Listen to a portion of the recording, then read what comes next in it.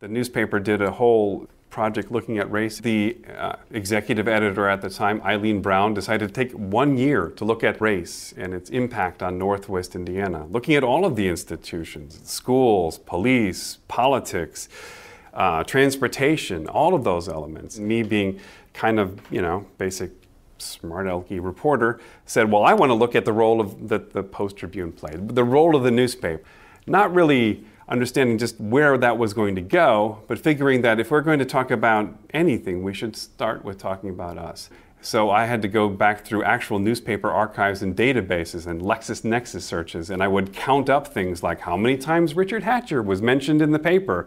And it was like, since he had left office, it was still well over 2,000, approaching 3,000 mentions. It would seem like it was a real fascination. And we had this little, it's like primitive Twitter, basically. It was a column called Quickly, where people could call into to the newspaper, or they could write to the newspaper. People were really just starting to email even at that point.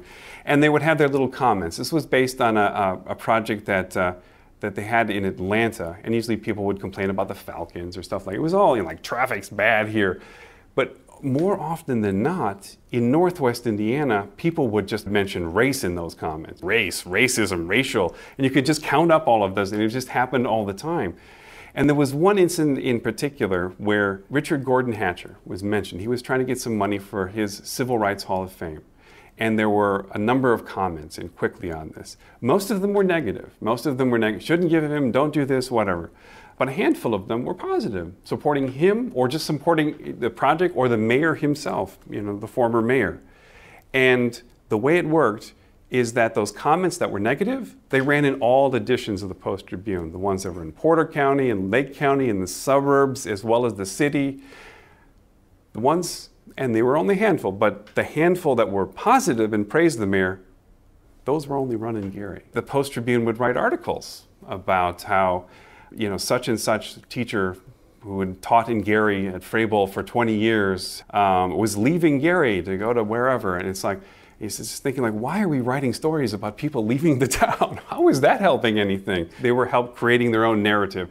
Everybody's leaving. It's almost like, and are you next? When are you going to leave now? Well, what about you? Where's your house in Maryville or your house there in the suburbs? And that it actually helped create a drumbeat that helped empty out the city. Their own coverage began to contribute to what was going on in Gary.